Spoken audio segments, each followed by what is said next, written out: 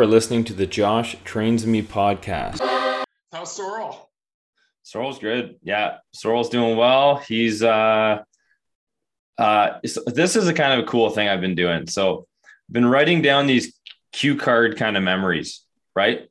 Could be a funny thing he's saying, could be something I'm going through with him. And I have like 30 of these cue cards that are over the time of him being like 6 months to now 2+ years. Yeah. And he's just saying some hilarious shit. Like that's coming in, right? And I know you remember that, like with your kids when they're young, and it's just like the context is just hilarious. Yeah. So there's just a whole bunch of really funny stuff happening now, which is so entertaining. But like health wise, he's good. He's sleeping through the night most nights. Like he's getting better sleep now, and man, he is resilient. Like he's a bit of a brute. Like, yeah, what we're hoping, without projecting, we're hoping he's, an emotionally intact brute. Yeah. Right? He's tough but vulnerable. Maybe isn't that what we're after? I think so. No, I definitely I'm sure, I'm not an expert at vulnerability, but it just, it helps to bring connection, right? So yeah, definitely that's one of the most important things in life for me. Just when I look, when I think about leaving the West Coast, and yeah, it's been tough because I love the mountains. I love the skiing and the mountain biking and everything, but I've met some really great people in Peterborough, and I feel like I can be happy anywhere, especially if you can have, make some new friends and have relationships like that. So it's been good that way for sure. Nice, man. I want to actually share a memory of you because this would be funny context. So we do know each other decently well. For people that are listening to this, you're a chiropractor out of Peterborough. You have, your kind of bio, let's call it. Family man, 2 kids, a wife who's also a chiropractor. You guys are very open-minded and forward-thinking for people that have been doing chiropractic as long as you have been. That's my opinion, and I think other people's too. Super good athlete. You guys were both high-level athletes. Avid runner, as you're saying, avid mountain biker, avid skier. This is my memory I want to share. So we're going through, you'll remember this too. Day 2 of the assessment when you came in and you're open-minded, you're like, okay, let's get this trainer to take me through some stuff, see where I have imbalances from his perspective. And we start to do this unilateral step up exercise where it's like, okay, yeah, I want you to do based on, this weight for your body weight, just do as many as you can on the left, and then we'll take a break and we'll go for the right. And I was aiming for usually people get 20 to 30 is pretty awesome.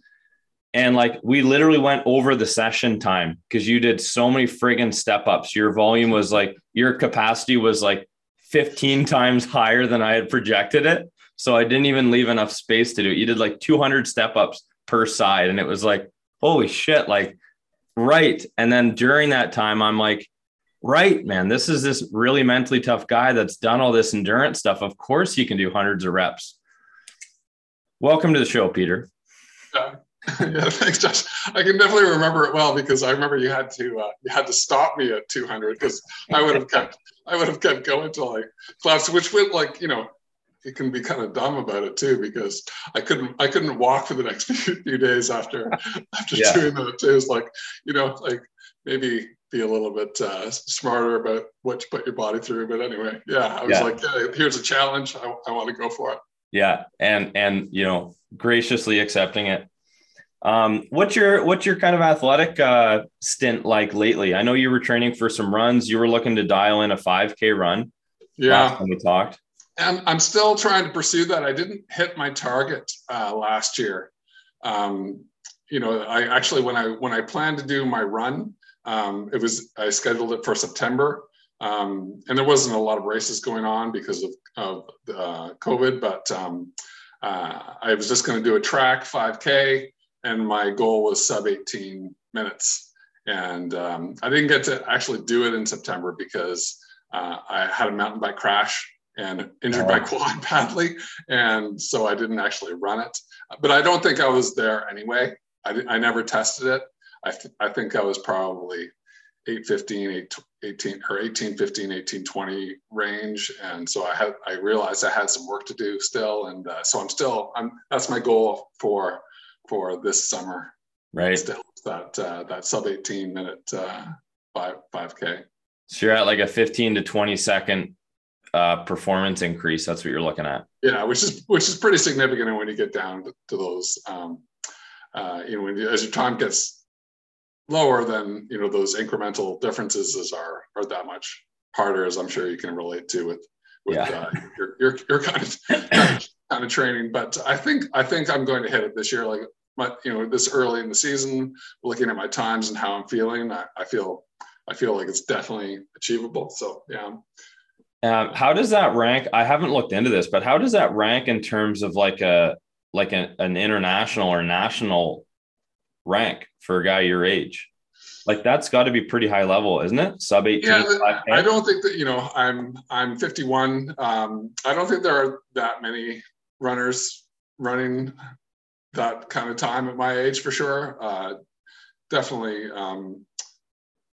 in a smaller kind of, locally kind of thing. But it's definitely, there are some people doing it. And I think that I looked up the world record for 5K in my age range is, like 14 something. So it's pretty fast, which is just, those guys are just in a completely, I'm not that kind of athlete. I'm, a recreational athlete that is trying to get faster. I don't think I could have ever, even in my 20s, achieved that kind of time. So, but yeah, so it would win me a lot of races. That's like, even local races, even against any age group, that's going to put me on the podium, or definitely top 10 for, like, even in a race in Toronto, maybe, that's maybe not Toronto, but definitely Peterborough. And yeah.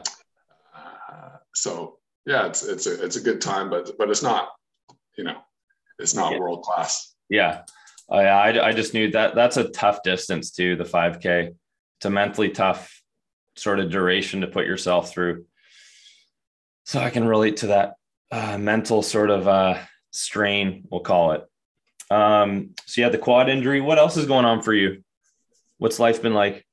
Life has been good. So, kids are doing well. And so I've got, my oldest daughter, Kate, she's kind of following in my footsteps a little bit. She's joining the triathlon club here. And so kind of running her around to different practices and swimming lessons and her triathlon club, also doing mountain bike. I'm coaching mountain biking with the kids here as well. So doing that in between work and doing my training, that's life.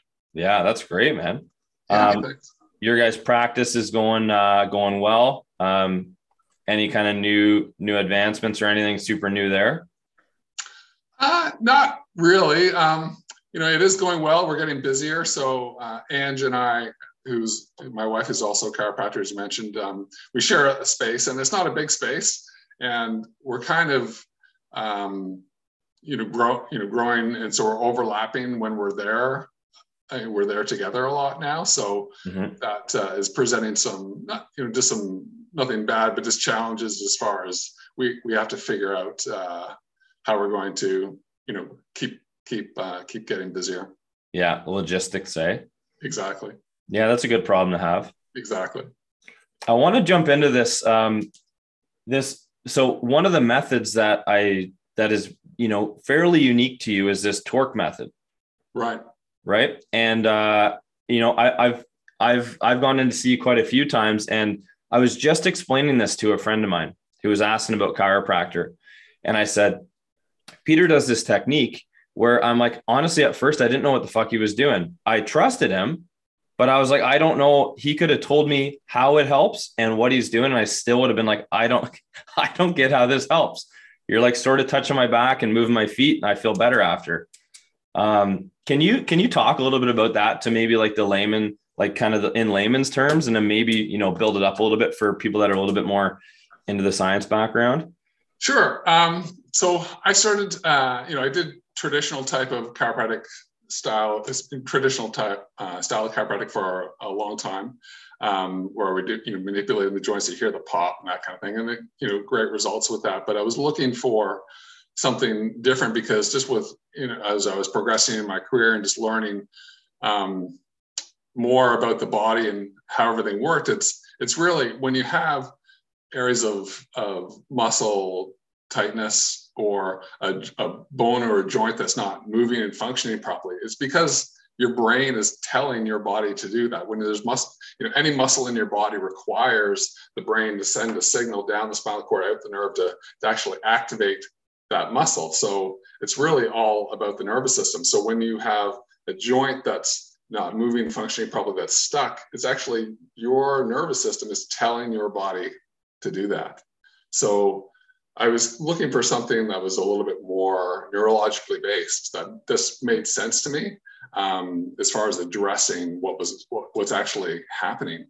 And so I went through, learned a couple of different techniques along the way, and I landed on this torque release. A friend of mine, Dr. Derek Porter, who's in Vancouver, this friend of mine recommended that I take this torque release course, and so I went to the course, and I was actually the person being demonstrated on, and I received an adjustment in the base of my skull, the occiput, and I got up off the table, and I'm just taking these huge, like my lung expansion was just, I couldn't believe it. And I've always had a little bit of exercise induced asthma. Like it really takes a bit, I need to warm up for 20, 30 minutes before my lungs actually start to open up. Mm-hmm. And anyway, so I just felt this huge expansion. It was the most powerful adjustment I'd ever received in my life. I'm like, oh my God, like this is what I'm going to do now.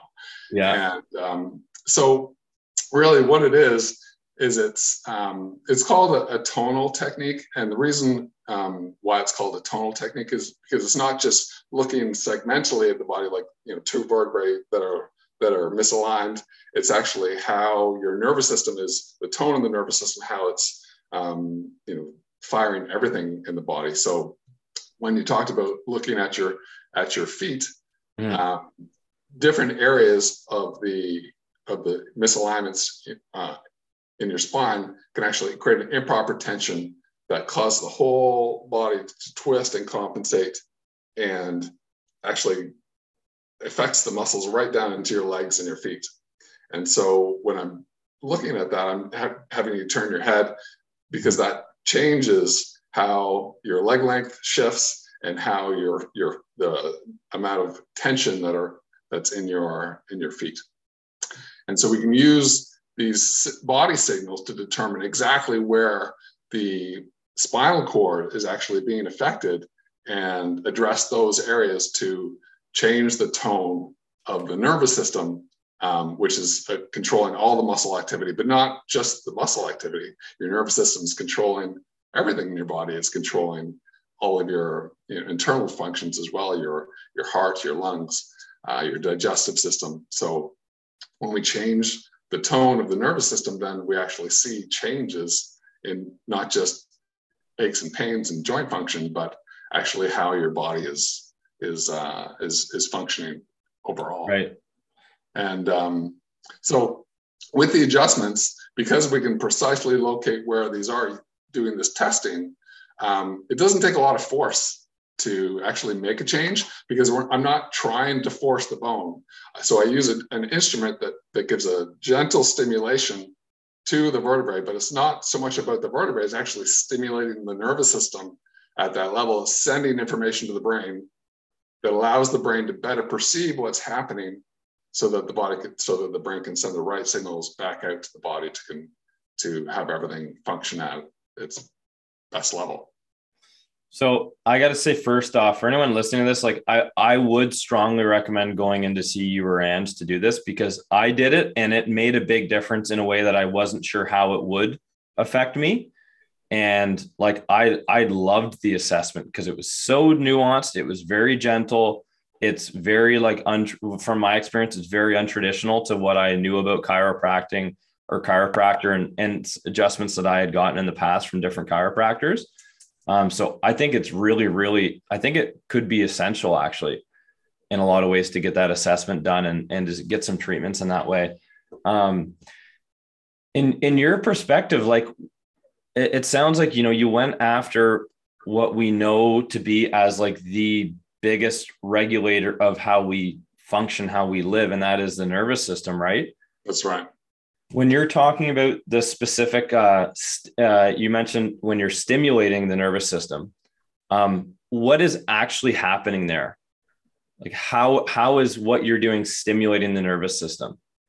Yeah, and I can give you some information on it. We don't know actually absolutely everything about what's happening there, but what we understand is that all around your spine are small muscles that are supporting the spine, controlling, giving the spine stability, controlling motion of the spine.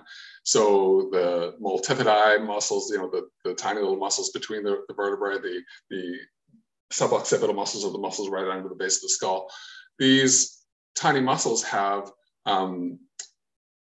what are called like mechanoreceptors. They're little nerve receptors. And so they detect movement. They tell your brain when there's motion, they tell your brain where you are in space, like where everything is positioned. So I know where my hand is right now without looking at it because nerves are telling my brain that it's there. So you have a high concentration of these receptors in those little muscles around the spine. So those muscles aren't as important for moving the body as they're more of a sensory organ.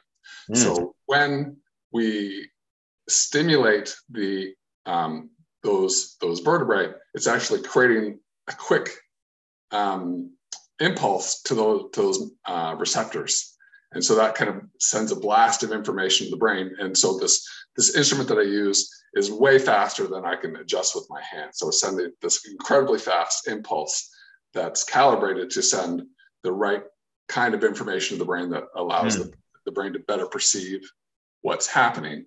And then once it receives that information, so it's kind of like when you have these areas of misalignment, one of the main things that's going on is that the brain isn't receiving good information about what's happening in the body. So there's all sorts of negative consequences of that, because if your brain isn't receiving accurate information, then it can't send accurate signals out to your body to have the body do the right things, whether that's muscle action or joint position, but also, as I said, internal organ function as well.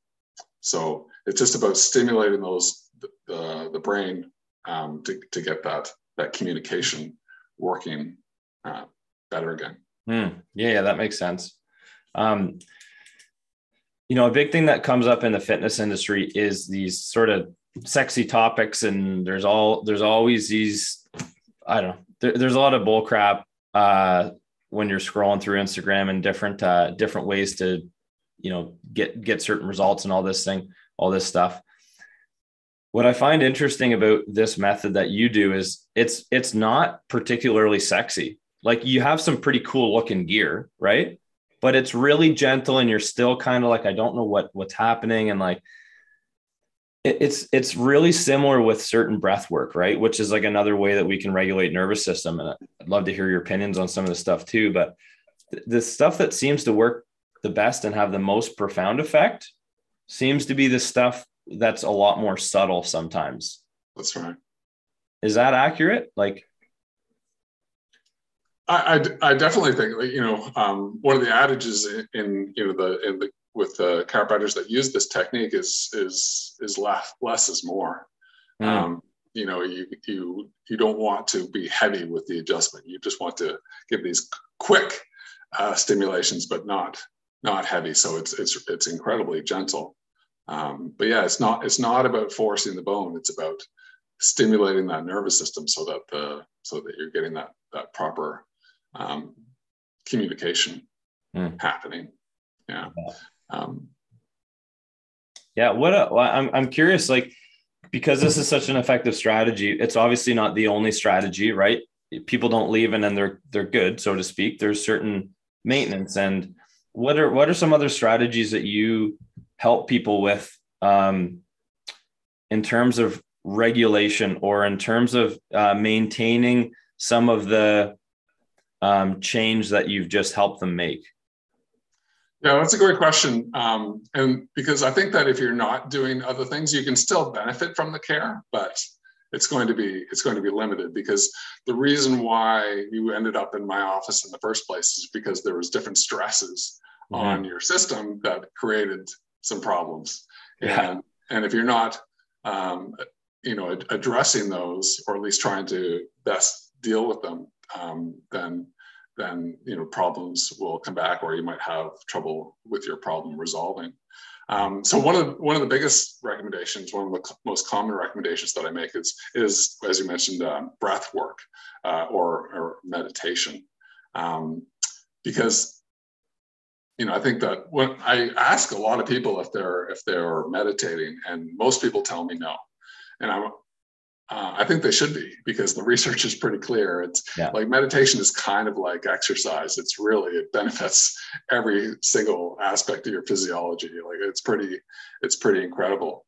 But one of the things it does is it helps calm down your nervous system. I think that most people are familiar with that, but calming down of your nervous system has really wide-ranging effects. Like it's not just about feeling calmer, it's actually bringing your nervous system into a better state of balance so it performs better. So I'll introduce a couple of words here that some people might be familiar with, others not. Those that there's two sides of your autonomic nervous system, the autonomic being the kind of automatic part of your nervous system that's controlling all your internal processes, your breathing, your heart rate, your circulation, your digestion. So there's the sympathetic side of your nervous system, which is your fight or flight response, your stress response. Then there's the parasympathetic side, which is where healing and calming of your nervous system happens. It's called the rest and digest part of the nervous system. And so you really need to have those two sides in balance. And most people get stuck in that sympathetic side. So essentially, when they're just in a resting state, so on the couch watching TV, their nervous system is actually jacked up in a fight or flight state, like they're being chased by a tiger. And because in modern society we have all the stress on us, and it's not just emotional stresses, it can be physical stress, chemical stress, emotional stress. Those different stresses accumulate, and so basically our nervous system is always on. So that part of the nervous system is great for when you're in a fight or flight situation, or if you're working out, you want your muscles to perform.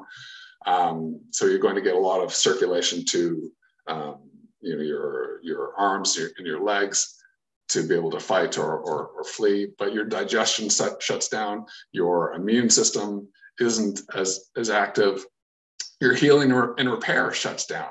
So essentially, you have the stresses of the day. You want to be able to rest and recuperate from that. When you're sleeping at night, that's when most of the healing and repair happens.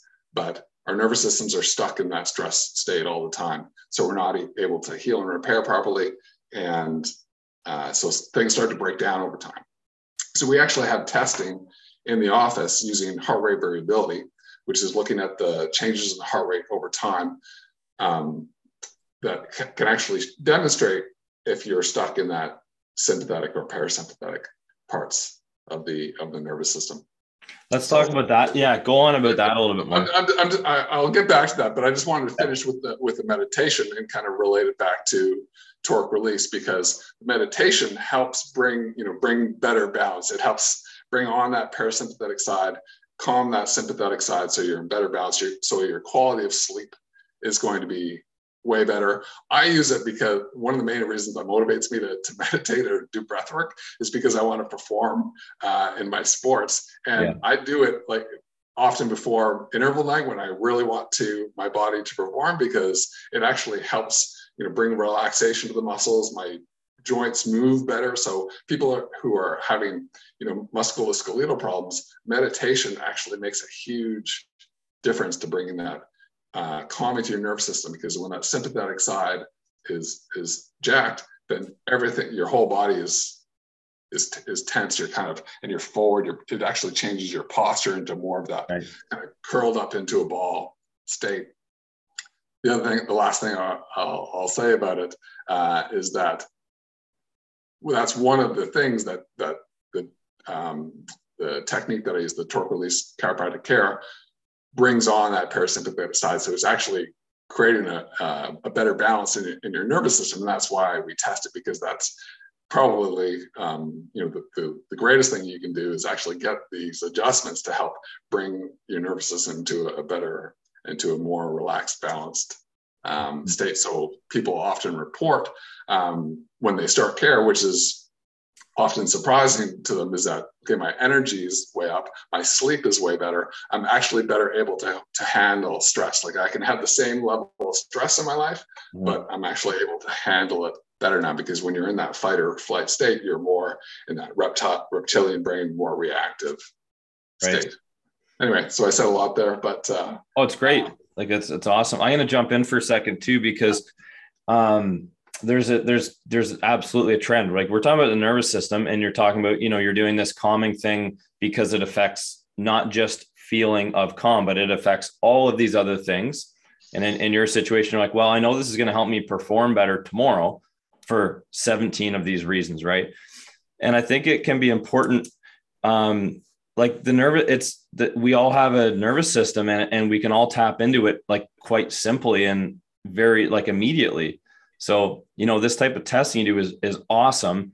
And as you're saying, like we need to keep doing other stuff too. It's not like you do this type of assessment and then you're good.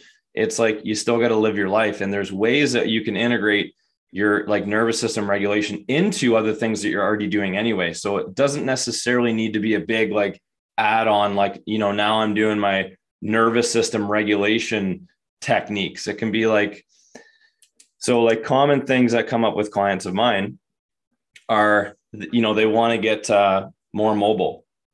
It's like, okay, well, we can go through, common mobility practices and focus on breath work to address your nervous system so that you get better result from the mobility exercises. Or we can focus just on breath work. And that's kind of what you're saying too. It's going to calm you down more. It's going to get your body into a more relaxed state so that you don't guard in the same kind of way. So I feel like in a lot of the things that I talk about, my kind of like variation of my method of understanding nervous system would be through the CO2 tolerance test, right? Which we did when we were training a bit. And I found that not something I created. It's something that I learned in a course, but I have found that is also a really good correlation. And it's the same thing. It's just another way to kind of gauge where your nervous system is operating, because you can't outdo your nervous system. Like you can't outrun it. You can't outbreathe it. You can't, like, it's the center. I don't know. It's kind of like what we are, right? Absolutely.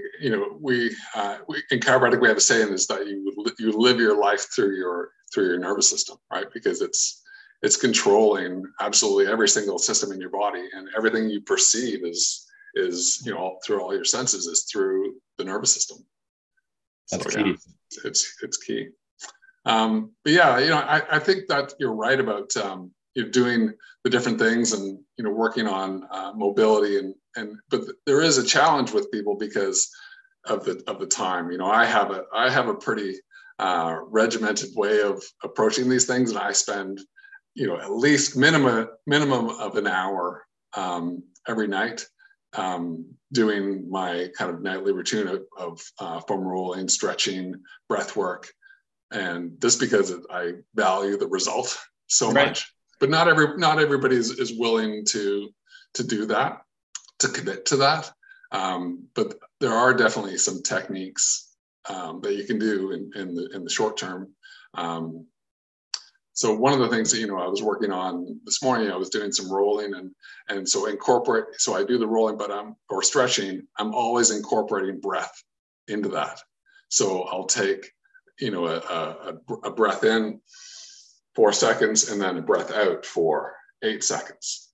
And the reason why that's recommended is because when you're breathing, the sympathetic, so breath in, the sympathetic side, that stress side is actually stimulated a little bit, where when you're breathing out, the parasympathetic side is stimulated more. So you do the shorter breath, and it shouldn't be an aggressive breath in, it should be just a controlled breath in, and then a nice slow and controlled breath out. And that's can really help you feel calm, but you'll actually, when you're doing muscle work, you'll feel the muscles release more effectively when you're incorporating that breath work at the same time. So you can kind of double up on those things. Mm-hmm.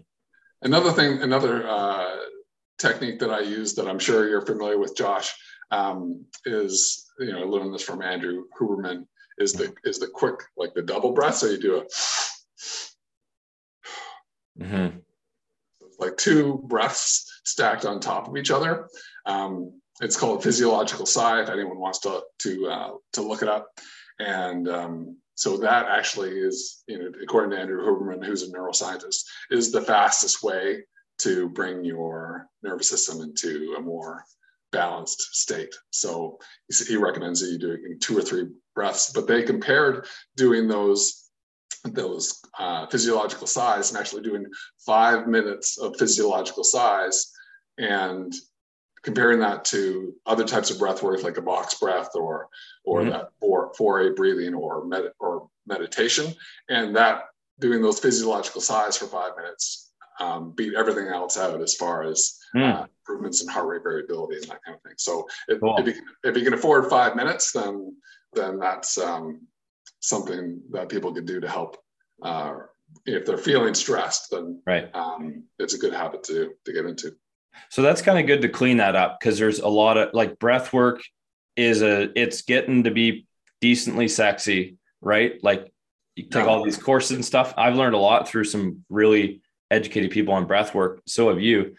But kind of fine tuning it, you're like, if you have a couple minutes, this tends to be the most sort of bang for your buck breath exercise. It's very simple to do. You don't need any tools or instruments or gear. It's free. Breathing is free. That's the great thing about it. That's really simple. That's good to know, because there's a lot of techniques you could do, but that is a good one. Yeah, exactly. And that being said, I like that technique, but I get the best result when I'm doing that plus other things. Doing the paced breathing, doing my meditation, that kind of thing as well. Yeah. One thing that helped me understand this a little bit more. You talked about, when you inhale, it stimulates your sympathetic state versus when you exhale, it's more your parasympathetic. Mm-hmm. And I sometimes it's just like numbers to me. It's a ratio. It's like, okay, 4 seconds, 8 seconds, then we're putting a bigger priority on parasympathetic. And that's where we need to go, because as you're saying, and anyone in the health industry realizes that people generally sort of live in a sympathetic dominant state for most of their being, and it needs to be about balance or kind of give and take. So if you could just prioritize, even if it's just like coming back to the most simple way to implement regulation, it's like, just notice your breathing, even be a little bit more mindful of your breathing through today will probably have pretty huge effects on literally everything we're talking about. Then, the more you get mindful, the more you're implementing breath work and maybe mobility or exercise, then you slowly start to get into the realm of like an hour at night that's dialed in of like breath work, mobility, stretching, and what the result's going to be, because you put enough emphasis, what the result's going to be, and you care enough about that because you know how good you feel. And this is an interesting thing. And I know that you can relate to this because you see a lot of patients. It's like, it's interesting when I can speak on behalf of this too. It doesn't need to be general.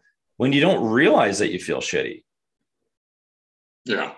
Like it's such a crazy thing. You get so used to, so pain, right? Pain too. So a lot of people would come in. I came in to see you because I had this neck pain, and that was my main concern.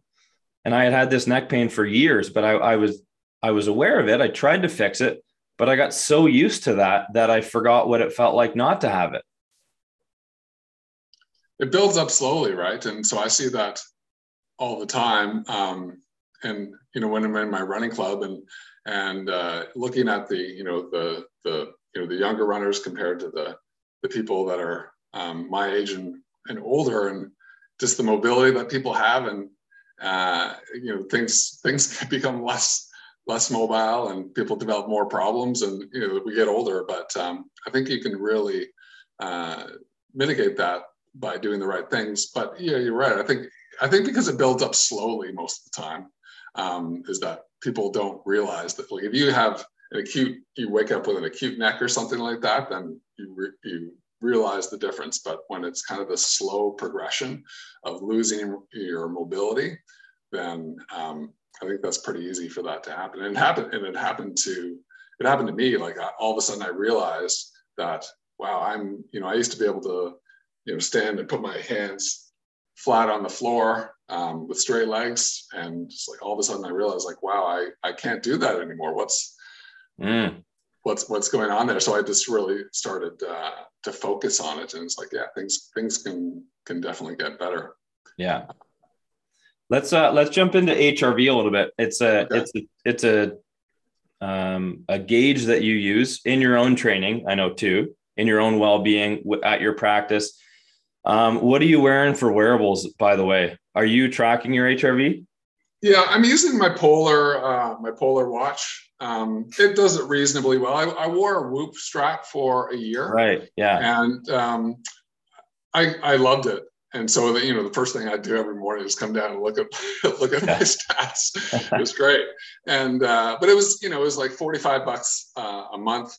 And so after a while, I was like, it was diminishing returns. I felt like I had a good handle of what kind of habits really made things better in my health. So it was a useful tool for that year. But now this gives me enough information that it doesn't cost me anything besides the initial purchase of the watch. So I'm happy with just using that for now. But yeah, so I get a heart rate variability reading every morning. It tracks my sleep cycles, not very accurately, according to, I did a little bit of research, and yeah, there's no wearable, none of the wearables are doing it great as far as, seeing it, how you are in that REM sleep, those deep sleep cycles. But it's giving me, relative to my other nights of sleep, where I'm at anyway, because I think they do that reasonably well. So answer to your question. That's what I'm wearing. Oh, it's good. Yeah. Yeah. And then how do you feel, how do you utilize HRV? Like, would you use it? Do you use HRV with, general population that are coming in for a bit of pain? Like, do you talk to them about that, or do you test HRV every time they're coming in, or how do you use it? Not every time they're coming in, but we do it at the first visit, and then we do it at their progress exams, which are usually, maybe every month or so. We're doing a re-exam, or after a certain number of visits, we'll do a re-exam to see how things have changed.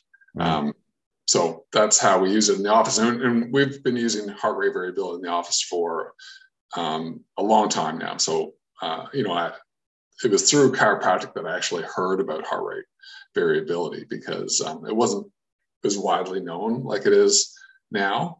But there were some leaders in our profession who developed this technology, and so I've been working with it for years. And so it's, but then when the wearables started coming out, it was really great, because now you can get these daily readings, which are so helpful. So I recommend my patients, track it, and I tell them about Elite HRV is the app that I use, and so I recommend that to my patients frequently, to use that app. You have to have some sort of way of gathering the information. So I use my Polar H10 chest strap, because it's really accurate for collecting the information.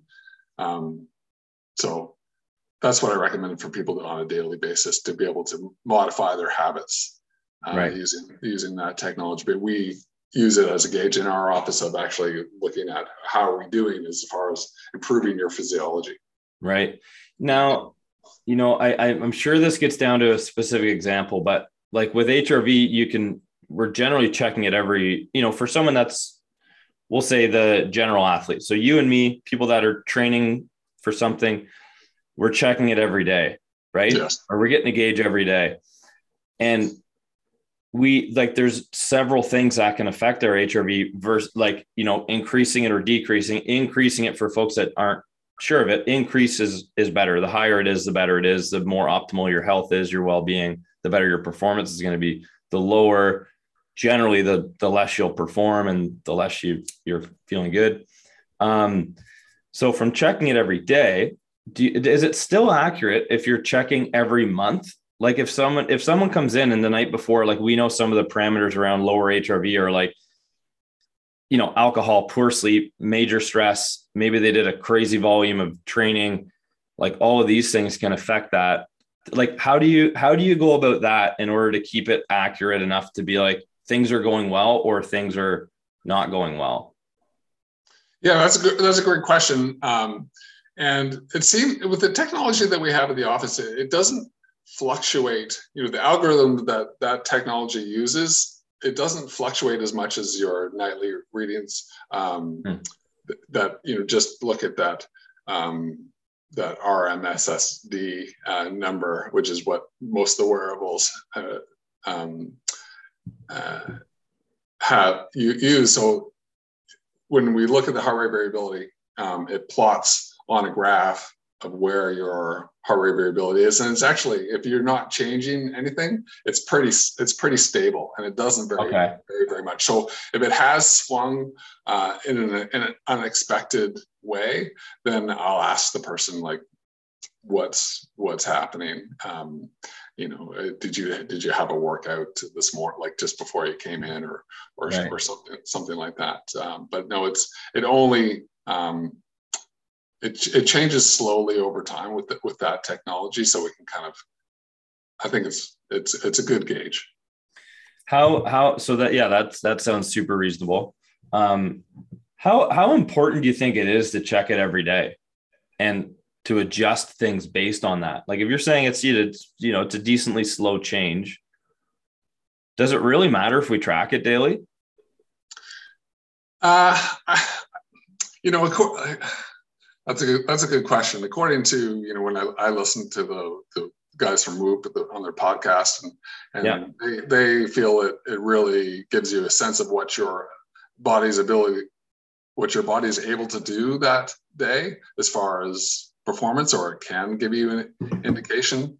But really, it's a measure of how much strain you've put on your body, and I definitely see that with the daily measurement. Like if I, the morning after I do my running intervals, it's always lower.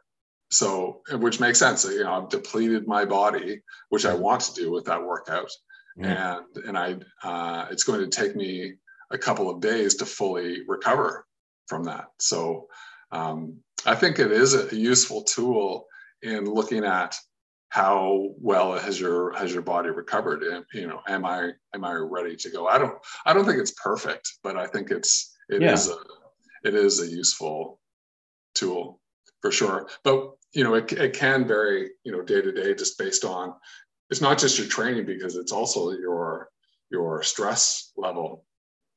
That can really, like if you have a lot of emotional stress, like and you have some sort of test coming up or something like that, or you're having relationship problems, like your heart rate variability will definitely go down. So it's not just that physical stress or training that's going to have an effect on it, but those kinds of stresses are going to affect your performance. So you have to look at everything in this totality to how it's affecting your performance and how much stress you can put your body through. Yeah, good call. I've been having a lot of conversations about this because I got this Aura ring. This is the new Aura ring, right? And it's supposed to be, well, I heard, who knows, but it's supposed to be the most accurate, but still not. Wearables are not 100% accurate. We know that. Right. But even if this is a thing that I'm coming up against, because people will say, "Hey, how do you like your ring?" And I'm like, "Well, I know what it does, so it's fine." But I'm just thinking, I'm like, do I recommend something like this to someone? Because it's like, it gives you the data. And this is something that Andy Galpin said in one of the podcasts too. It's like, I don't know that there's technology available for, the population of like non-scientists to actually, for it to be helpful. It's like, okay, so we get all this data. Now what? So it's like, okay, so I'm tracking my HRV. Well, how do I make that, a couple points higher? Or like, you know what I mean? Like I get resting heart rate variability, body temperature, respiration rate, gives me my HRV balance, my recovery index, my sleep balance, previous day activity. Like there's a decent amount of shit to look at there. Mm-hmm. And I think the more complex it gets, the more I tend to get back to simple, like less is more, as you said too, in the chiropractic world. So I guess I'm kind of giving advice to people that are maybe not sure of this. And it's like, there's also a really good strategy to checking in with yourself, and it's called mindfulness. Mm-hmm. Right. And I know you'll speak positively on that, because that's also basically meditation and breath work. It's all the same shit. It's like just tuning into your body and not letting something external tell you how you feel. It's like developing some more intuition and ability to check in with yourself. So that's kind of my opinion of wearables right now. It's like, I think they're great. They're cool. It's something to talk about. It does give me some good info. And then I'm also like, it's pretty cool just to ask yourself how you feel sometimes too, if you have the discipline to do so. Yeah. And I think that, I think you're really talking about the limitations of the technology and also some of the problems with it. Because I think for some personalities, it's actually stressful to actually look at it and have, if you're getting a negative number and it could actually make things worse. Or if you actually are expected to perform that day and you look at your reading and it's a bad reading, then psychologically that's not going to be beneficial. Because if you just, as you say, just check in, it's like, yeah, I feel good, I feel ready to go, then that confidence is going to help you perform better. Versus if you actually look, it's like, oh, I'm in the red, I've got a really bad reading today, I'm not ready to go. Then right, that's a problem. For me, it's just been kind of fun. I look at it because it's I like actually trying to get my numbers up as high as possible, and the habits that I've developed have been influenced by using the technology. I do that hour to hour and a half nightly routine because I see it affect my numbers and affect my numbers, but also affect how I feel. So it correlates. Yeah, of course. And, so yeah, I like it. I like it, but it's not for everybody. Yeah, that's fair. And even the mindfulness thing, there's an example where that's not necessarily, doesn't necessarily trump that. For instance, and this feeling from training so long, you wake up in the morning, if you don't feel very good, if that was the only indicator of like what you're going to do or if you're going to train that day, that would be a pretty piss poor indicator, because you and I both know the amount of times you allow discipline to be like, okay, so I don't feel very good, but I'm still going to train, or I'm going to start to train and see how I feel. The amount of times you start training and then you get through it and you're like, oh, that was so much better, I'm glad I did that. Like that happens almost every time. So yeah, even the fact that I'm saying, being mindfulness is great, or being mindful is great, there's a certain sort of intersectionality between like the technology that's out here now that's accessible, and whilst still developing some like mindfulness and self-awareness, probably both pretty helpful. And, you just sort of pick where you want to be on the spectrum. Yeah. That's my thought. What do you think? Does that sound pretty good? No, I think I agree. I want to talk to you about, or hear from you about how you have two kids. You guys are super, tuned into nervous system regulation and development. How do you feel that's affected your kids, like from yours and Ange's understanding of how humans regulate? How has that affected how you parent? Big question. Yeah, that is a big question, and I think it's always present in our minds. Certainly, we're not perfect parents, but as I don't think anyone is, but yeah, no, it's definitely something that we're conscious of. Yeah. One of the things that our kids have the benefit of getting, like they get chiropractic adjustments every single week, which helps bring them into a better nervous system state, and we often base when those adjustments happen when we see problems with emotional regulation.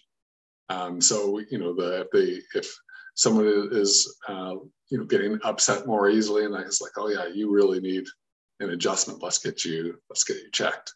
Right. So that's definitely a big factor. But Ange has done a ton of work with just looking at different ways of parenting, and she's taught me through her readings and the courses that she has taken. So yeah, we're just always conscious of just trying to keep things, just not shame our kids, and just for example, we don't do timeouts, because something that she has learned is that just that separation from everybody is something that's stressful to the nervous system. Mm-hmm. So it can actually magnify the behavior that you're actually trying to correct. Right. Those kinds of things.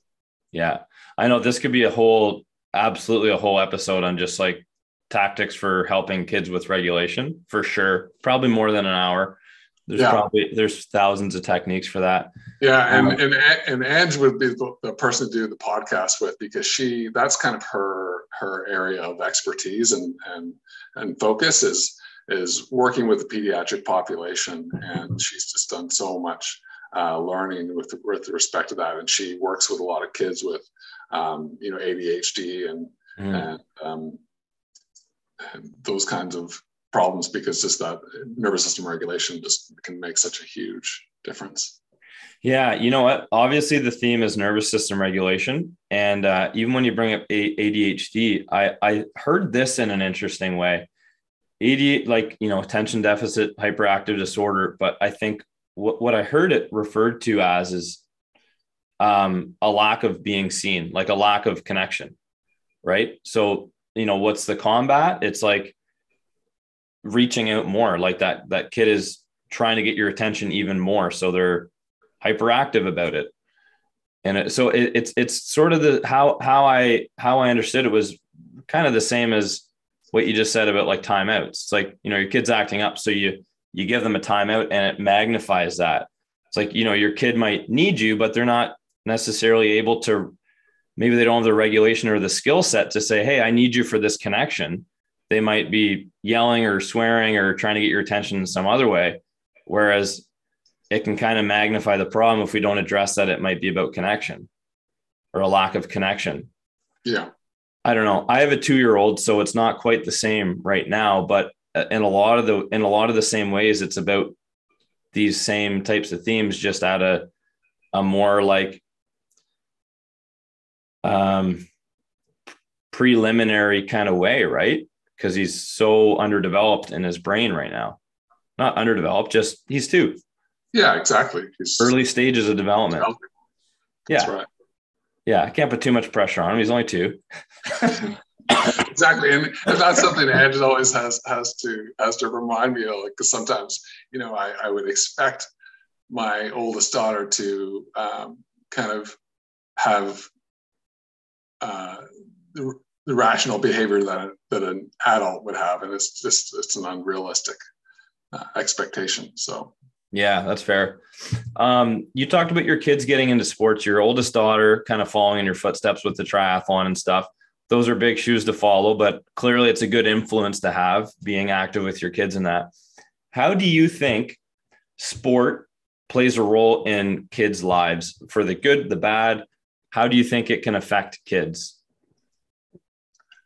Oh, yeah, I can speak personally, like, I need to be active to actually feel good in my head.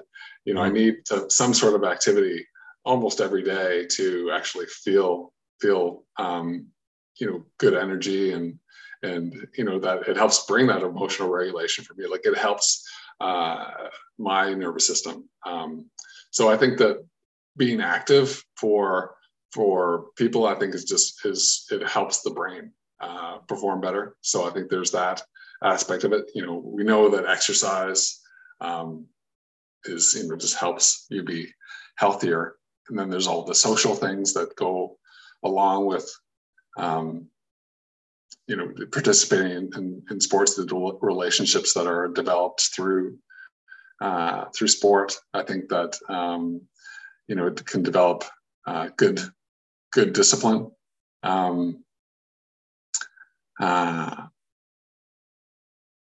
And just focusing on goals and that kind of thing. But at this stage, for Kate, I don't want her to have like too much pressure on herself. I just want her to have fun, and I think that's what it's all about, is just kind of discovering what you like, and pursuing your lots of different things so that you can figure out what you like. Totally. Yeah. Do you see there being any downfalls to your kids being in sports? I'd say the one downfall for our family is because Ange and I, like for me especially, I and Ange too, that's been a big focus in my life. Like, I've always participated in sports, and more than music or drama or other kinds of things.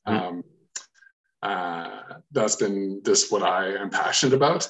And Kate, my oldest, and Ella too, she's not, like, because she's younger, she hasn't got into the different organized sports as much, but she has lots of talents, and I want her to discover all those different things. So I think that we can kind of tend to push the athletics, because that's what our bias is. But so we have to keep that in mind.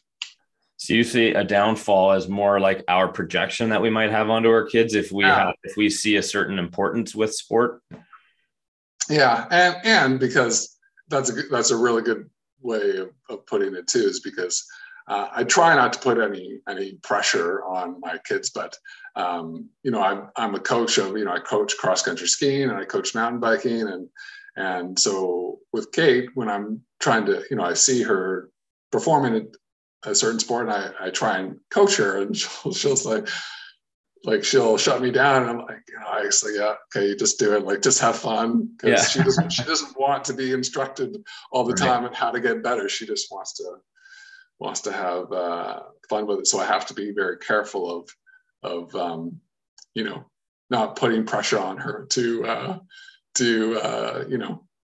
go to the Olympics or get a scholarship or something like that, which if she does that, great, but certainly don't want that pressure to be there. One thing I've learned recently is it's from a book called Psycho-Cybernetics. Have you ever heard of it? No, I haven't. It's this book from a plastic surgeon that wrote a book on self-image. It's really interesting. Anyway, one of the takeaways, one of the hundreds of takeaways, is that we learn from experience, not from people telling us, right? So it's kind of fascinating to bring that in, because you're in a field of helping people manually, like or verbally, like you're a pretty holistic chiropractor. I think you'd classify yourself as that, I'm sure. It's a pretty well-rounded approach, and I'm pretty well-rounded too. But it's so interesting when, like, you and I both know, sometimes some people, or sometimes even maybe you and me as individuals, we just want to try it and see what happens. Like, there's just the whole, let me do it and see what happens. There's that whole like experience side of it versus like knowing or being coached on it first, or being told what the outcome is going to be, or being told how to do it. I don't even know where I'm getting at with this point, but it's just kind of it's an interesting quality about humans where we just need to experience things sometimes. And whether it's sport, or whether it's people in our lives dying, or it's grief, or it's fucking anger, or it's injury, or like whatever, like we won't know how to build, we won't be able to be resilient unless we go through that stuff. I don't know. It's a big thought. Yeah, no. Yeah, I think when you first started talking about it, I was thinking about through sports and how I learn. I think that's probably accurate. That I like to just, show me once, or tell me what to do, and then let me do it. Yeah. And then I'll learn. Okay, and then get feedback from that, and then I'll often go and let's say I've recently started playing tennis again after a couple of decades of not playing, because I played a ton as a kid. So I played at an okay level, but I'm completely rusty. So I go out there, and then I go and I watch some videos on how to do it better, and kind of process that overnight and try again. But yeah, that it's interesting. I haven't heard that concept before, but I'm gonna keep that in mind. Yeah. Well, and it's, I'm not even telling you, I'm like, I have my own life, and then I'm helping raise Sorrel, obviously. And I have clients in that, you and I are in similar responsibilities for how we help people and who we're interacting with. But yeah, it's really interesting. Like for me, when I read that, I'm like, just to almost be there when someone is experiencing something is sometimes enough. Like I don't have to help the person. Right. Okay. Which is difficult when it might mean like your kid, the kid might need to get hurt here a little bit in order for them to learn, versus you telling them they're going to get hurt. Like that's a sharp knife. I'm not going to let you juggle knives when you're 2. But eventually you're going to have to learn that the knife is sharp, so that you in your nervous system can pattern that, right, that knife is sharp and this is what it feels like, versus. Yeah. Sorry. I wasn't understanding what you were getting at totally there. So yeah, I have a better concept now of what you're talking about. And yeah, that totally makes sense. I have a friend who has we have a trampoline in the backyard, and we've got, it's one of the modern ones with the netting all around. And so the kids aren't going to bounce out of it. So my friend has a trampoline with no netting, and we go down there to have the kids jump, and we're, Ange and I are just terrified the whole time. Yeah. But his philosophy is like, well, they're going to learn how to be safe on the trampoline, because there's no protection there. So it's kind of that, not being a helicopter parent, not having them do anything crazy, but have them learn from experience. Yeah. It's interesting, eh? It's like, it makes you sort of be like, shit, okay. Yeah. And I'm way more relaxed with that kind of stuff than Ange. Like Ange is more protective for sure, but I'm a little bit more of that philosophy. It was like, yeah, they just let them do it, they'll be fine, and figure it out. Yeah, it's a tough concept to get around too. For me, like having a toddler, it's like I don't want him to get hurt, but like he will have to learn to get hurt a little bit. And I don't know, so far he's great and things are going well, and parenting is pretty challenging overall. It's really rewarding, but it's definitely the most challenging thing I've done. Like a constant, you don't know how well you're doing constantly. You kind of never know if you're doing better. I don't know. Yeah, no. I had this vision that I was going to be this kind of perfect parent, but once I was, especially after my second one was born, I'm like, no, I'm making tons of mistakes, and my kids are going to come back to me years from now tell me where I screwed up, but it's like, that's life. Yeah. Yeah. Good way to sort of own that too, right? Like we're human, mistakes are part of it. I'm going to try, and it's the way it goes. Well, even whether that's sport or whatever, right? We're going to make mistakes.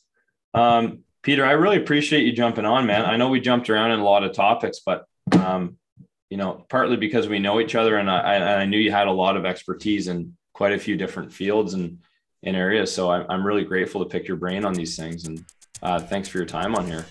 Yeah, it was great to chat with you, and great to see you again, Josh.